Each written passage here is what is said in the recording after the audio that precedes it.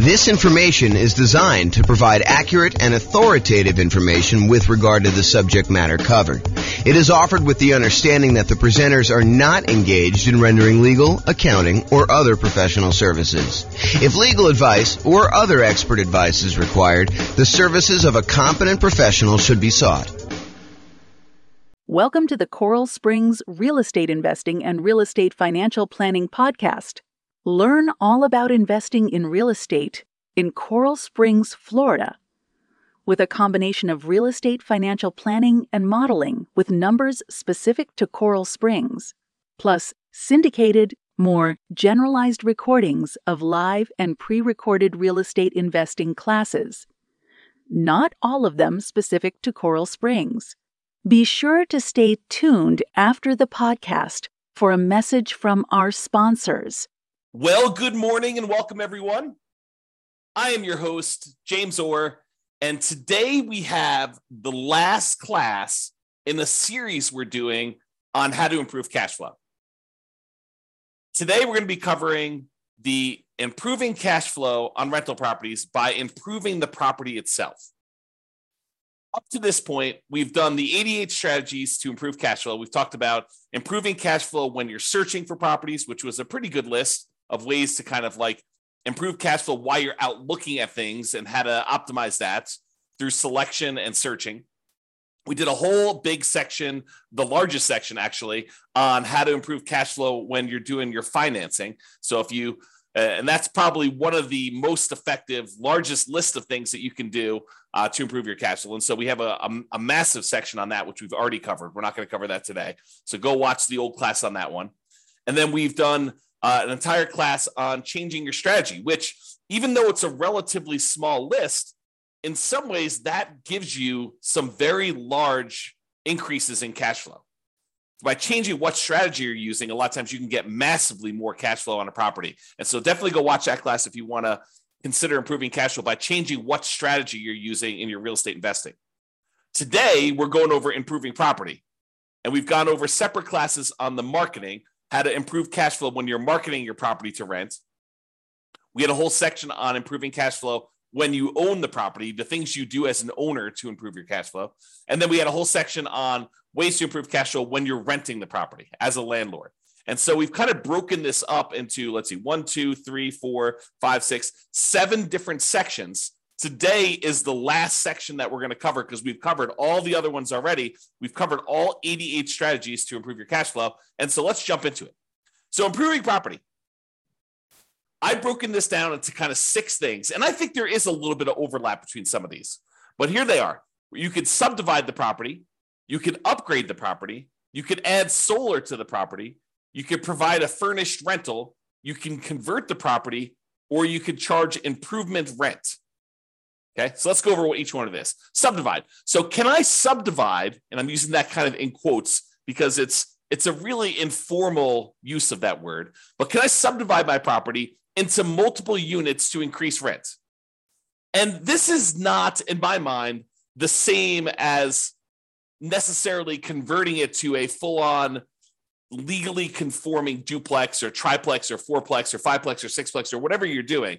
In my mind, this is sort of like informally grouping it this way. Not necessarily, it's not that you're not complying with zoning laws, but you're using it like a roommate would, but you're having a lot of separation in the property itself. The most common example of this is sometimes you walk up to a property and it's a single family home. It is definitely not a duplex. It is not zoned duplex. It would not pass as being zoned duplex, but you walk up to the property and you're like, this is a duplex.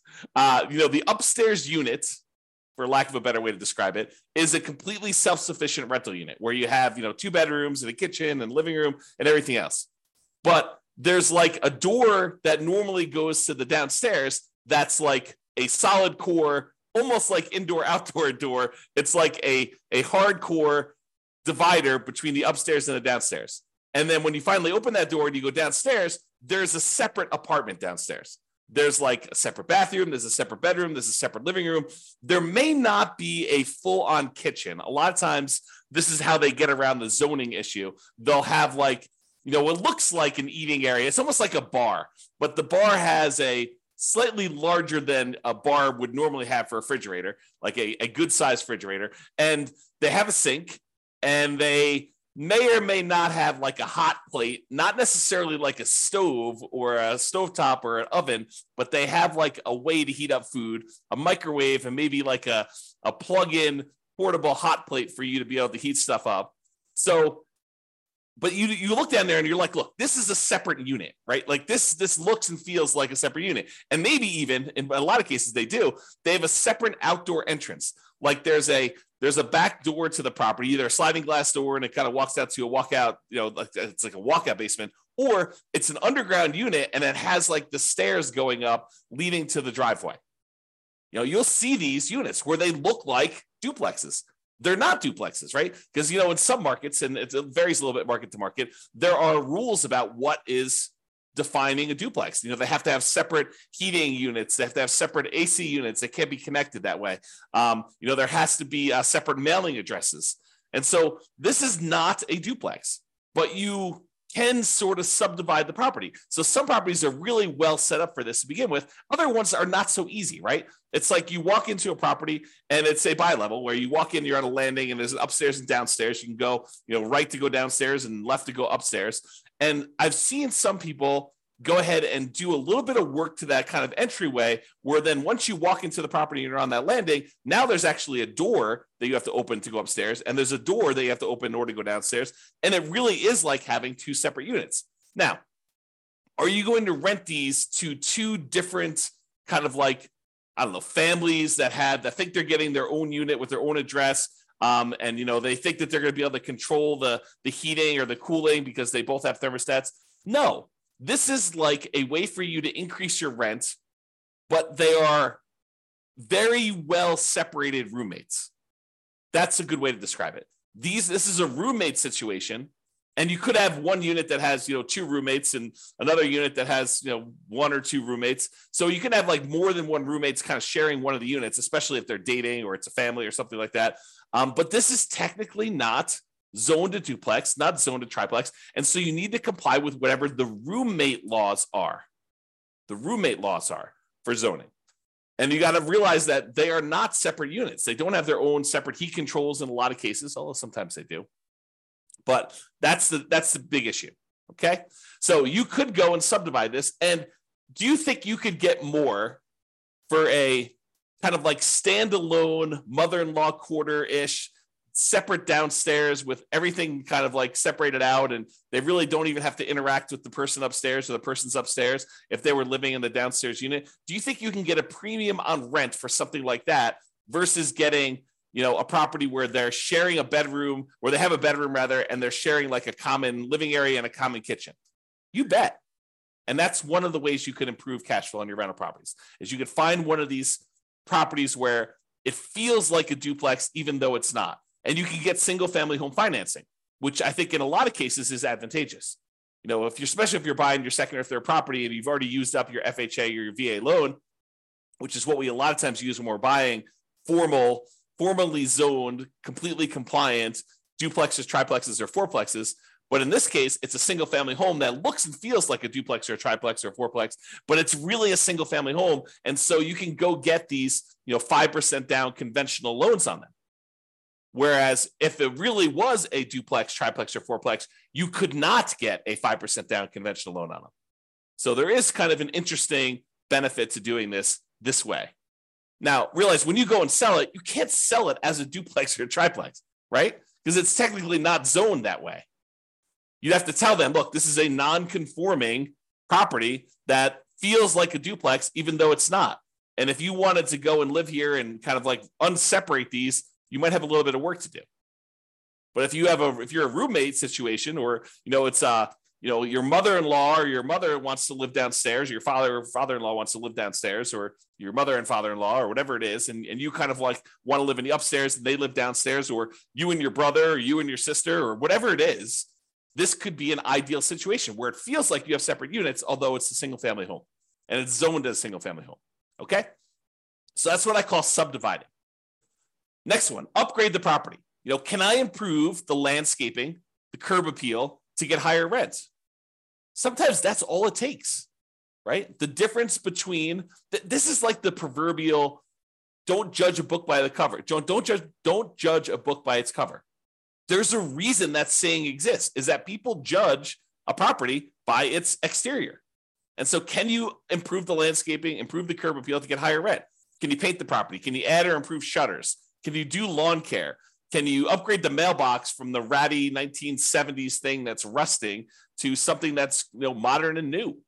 Can you put property address numbers? Can you upgrade the lighting on the outside? So all these like little things that you can do. So one-time investment that may be able to, it may be the difference between you getting, no one wanting to rent at the higher price that you start at, because we're starting 60 to 90 days before the property is vacant, ideally, unless you're just acquiring the property. But you're starting 60 to 90 days ahead of time, and you're testing rent high, and you're coming down slowly as you get closer and closer to your deadline until you find out what rent is. Well, if the property looks kind of ratty and tired on the outside, you might not be getting people biting on the higher prices. Whereas if you do all the upgrades you're supposed to do and the property looks great from the outside and you upgrade it, this could be a chance for you to get someone at that higher rent. Okay. And this could also be folks buying properties to do like more significant value add, or like more of a BRRRR type strategy where you're buying the property, you're doing a bunch of rehab on the property, you're renting it out, you're refinancing, and you're repeating the process. I mean, this could be a variation on that. I've kind of focused in on, light stuff that you could do to upgrade the property, but it could be major stuff too. A lot of times with the major stuff, it's capital improvements. And, even though we, upgrade something, it might cost us 20 grand to do the big stuff, and you might not get 20 grand worth of extra rent in the short term. Okay. But upgrading little things can make a big difference, and it can get you enough rent to support doing it. Okay. All right. So that's upgrading the property. Adding solar. When I made my initial list, I had a lot of the really easy ones.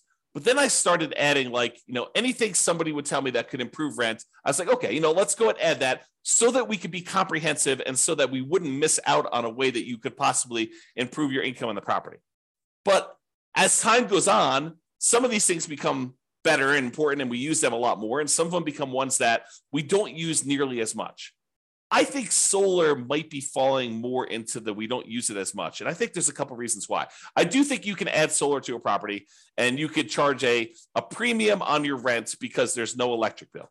I think you need to be careful because I think there may be some laws, and also there may be laws coming where you may be in this gray area if you start charging them separately for utilities.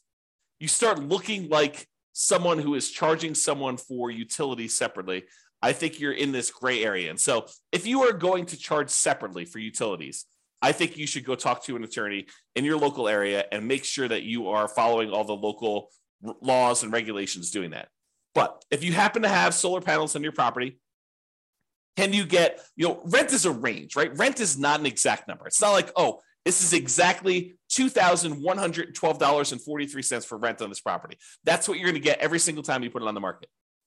I don't think it works that way. I think you go out there and you're like, look, rent on this is probably going to be somewhere between, $1,900 if we do it during a kind of like a bad time of year and we don't do a good job marketing, we don't do a good job exposing the property, to maybe $2,200 if we just happen to hit the right time of year. We kind of do the marketing we're supposed to do. The property shows really, really well. We're great at our sales skills. We're really good on the phone. We're really good answering questions. We're really good getting people to come look at the property. The property shows really great. So I think there's this range.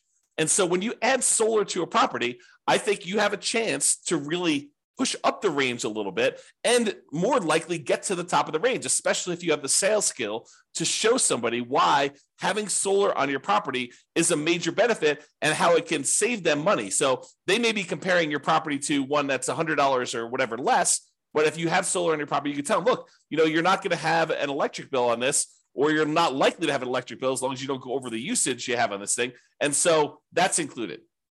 And so you got to really kind of, give some value to that. And that's why this property is probably, a little bit higher than some of the other ones you're comparing at the same price range.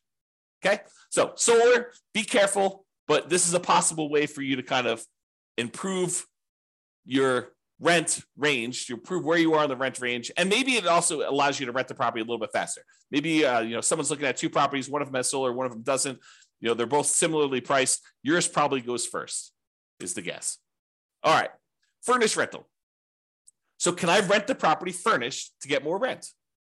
There are some folks that are looking for furnished rental. They don't want to go buy furniture. Maybe they're in a situation where they're only going to be here for 6 months or a year or 2 years, and they don't want to go. Maybe they have another property in another part. Maybe they're like traveling and they spend part of their time in one market and they spend another time in another, and they don't want to go buy all the furniture and all the things they need in order to get a house up and running. And they're willing to pay a premium for that. And so you could actually get higher rent by furnishing a property to get more rent.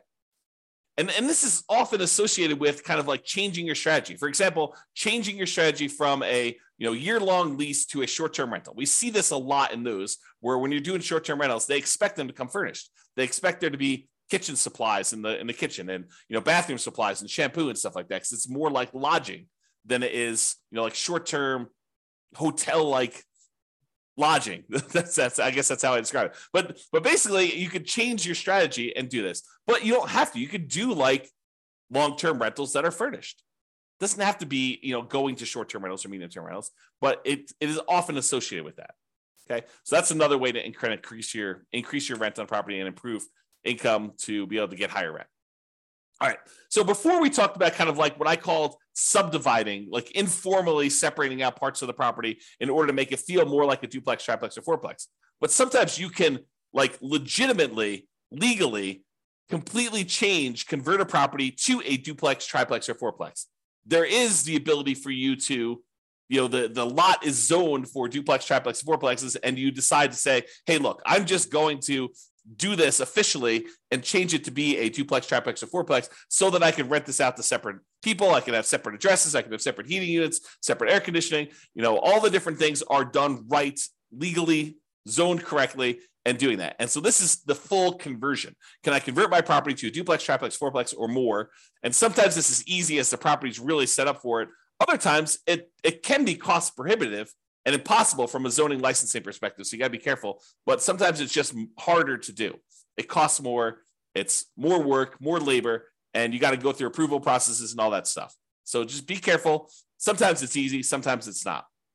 Be careful of zoning laws and check with your city and county before doing the work. Do not assume that you can just convert any property you want to a duplex, triplex, or fourplex. There are laws set in place to prevent this. Okay, so be careful. Changing the characteristics of a property in this way can also impact the type of loans and therefore loan to value that you can get on the property. And furthermore, it can impact who are your buyers when you sell. If you have a single family home that you've sort of the subdivide one, the one I covered first, where you've kind of converted it to more of a roommate situation that has a lot of separation, that's still a single family home.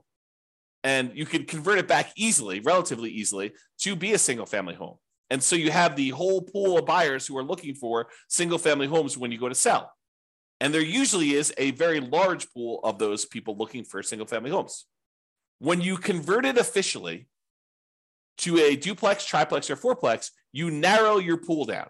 In some markets, it may be bigger, but I would say the overwhelming majority of the time, almost without exception, the pool of people that are looking for a duplex, triplex, or fourplex is going to be a smaller pool than the people looking for a single family home. You have fewer people looking for that. And the financing for the duplex, triplex, or fourplex is harder, less common than the ones for the single family homes. So once someone uses that FHA loan to buy their first duplex, triplex, or fourplex, it's really hard for them to get a second one. There's some really bizarre exceptions, but it's very difficult to do. Otherwise, you need to do a VA loan in order to buy it with little or nothing down. Otherwise, you got to put more down. You could buy a single family home with 3% down. You can buy it with 0% down. The USDA VA ones. You can buy it with 3% down if it's your first single family home. You can do a lot of 5% down ones. But if you're trying to do this duplex, triplex, fourplex sort of thing, then you're probably looking at FHA or VA financing or putting at least 25% down to buy these. Okay. So it changes the financing, which may be worse for you when you go to sell, if you go to sell. If you never sell, not a big deal. Okay. All right. Improvement rent. Sometimes you'll have a tenant. They will show up at the property and they'll be like, oh, this property is great. The challenge is it's not fully fenced in. Maybe it's not fenced at all, but in some cases it's like, the two neighbors have fences and you just don't have a fence on one of the sides. Okay. Which is pretty common in some neighborhoods. And they're like, the problem is I thought it was fully fenced in because some of the pictures they showed the fence. So I didn't think this was going to be an issue, but I've got a dog or two dogs. And I told you about those in the phone. And I'm concerned because I want to be able to let them out in the backyard and not have to worry about them running away. And you're like, okay, I know you really, really want a fence. The rent we had before was the price without the fence, with the current situation. That was what it was. But I would be willing to go ahead and put in a fence, but I would need to charge you extra. I would need to charge you, for lack of a better term, fence rent in order to fence in this last side or put a fence around the whole property. And some tenants would be like, oh, that would be great. I would be willing to pay whatever it is, $50, $100 more per month for you to put the fence around the backyard, or $200 a month, whatever you can negotiate, to help offset the cost for doing that. And, this may also occur sometimes with I really love this, but I hate the green carpet. And the carpet's, a couple tenant cycles old. So it's not like new, but it's not something you expect to be able to get at least one more tenant out of it before it needs to be replaced. But they're like, look, I can't move in with this carpet like this. And you're like, okay, well, the rent that we had it at was priced with the current carpet. If you really want new carpet, we could actually put in new carpet, but that would cost whatever it is, $200 more per month for us to go put in that new carpet. And they may be willing to pay that. So you could charge improvement rent, fence rent, new carpet rent, something else that the tenant desires you install for a fee. Okay. Now you may not be able to get the full cost of the upgrade. You may not be able to say, look, it's costing me $10,000 to get a fence installed on all four sides here. And I'm not going to be able to divide $10,000 by 12 months and get the full amount. Even though they may tell you, look, we're going to be here for 3 years. And you're like, okay, well, 10,000 divided by 36 months, that's going to be whatever that is, $300 a month. And they're like, yeah, we're not paying $300 a month.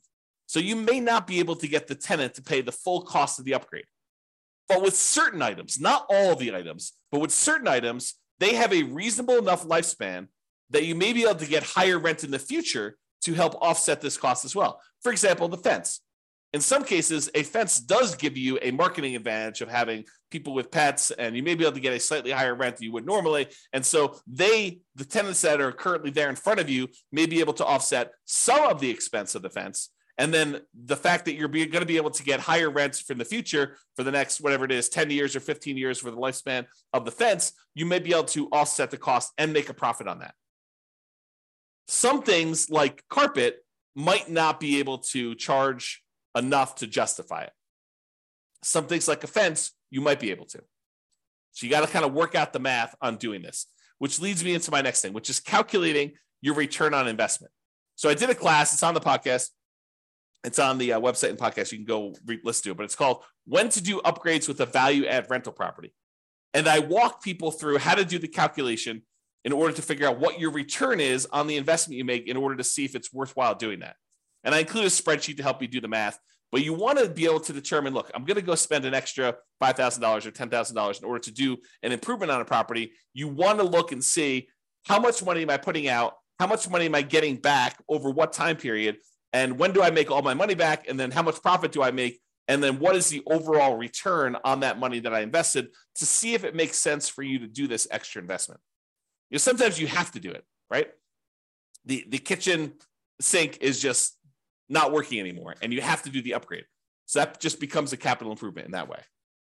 But sometimes you have a choice. And that's what we're talking about when we look at choosing these kind of returns that you can get by doing upgrades on properties. The basic idea, I'll kind of like give you the very short version of the class. It is you're doing an internal rate of return calculation over the lifespan of the upgrade that you're making to determine how much you're putting out at the very beginning, and then how much you're making over time on that thing for the lifespan of the actual upgrade you did. So if carpet's going to last you X number of years, you want to see how much you spent on the carpet to do the upgrade, how much extra money you're going to make on doing that carpet upgrade. And then when the carpet actually is completely its lifespan is exhausted, it dies, it's used up, then how much money did you make and what was your return on making that investment? And in some cases, on certain rental properties, these can be very profitable, like mini investments in your property, right? Like you go and you put up 10K and you're making whatever it is, 20% return on your money each year. And in other cases, it's like hardly worth doing at all. You're really just doing it to kind of maintain the property and to move forward and to make the other return.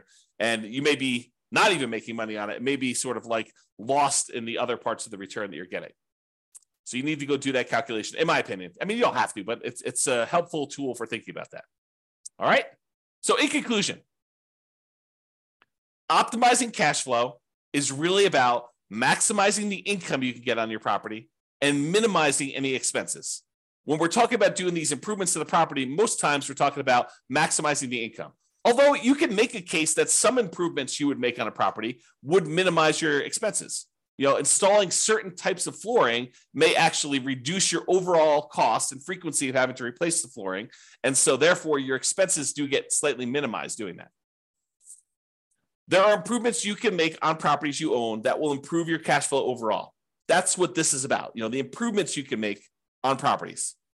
It is better, in my opinion, to look at the big picture, look at the whole picture, like the 7 different areas we could do this. When you're searching for properties, when you're financing properties, when you're renting out properties, when you're marketing your properties, when you're owning the property, when you can improve the property, like improving your strategy, like all of these different areas. If we take a more holistic approach and we look at all the different ways that we can improve and optimize it at various different stages, that's what it's about. It's about getting the maximum amount of income on a property and minimizing the expenses by also minimizing like how much work you're putting into the deal so that you can get a great return on your investment, and you could decide to invest more if that makes sense for you, if that moves you toward your goal of being financially independent.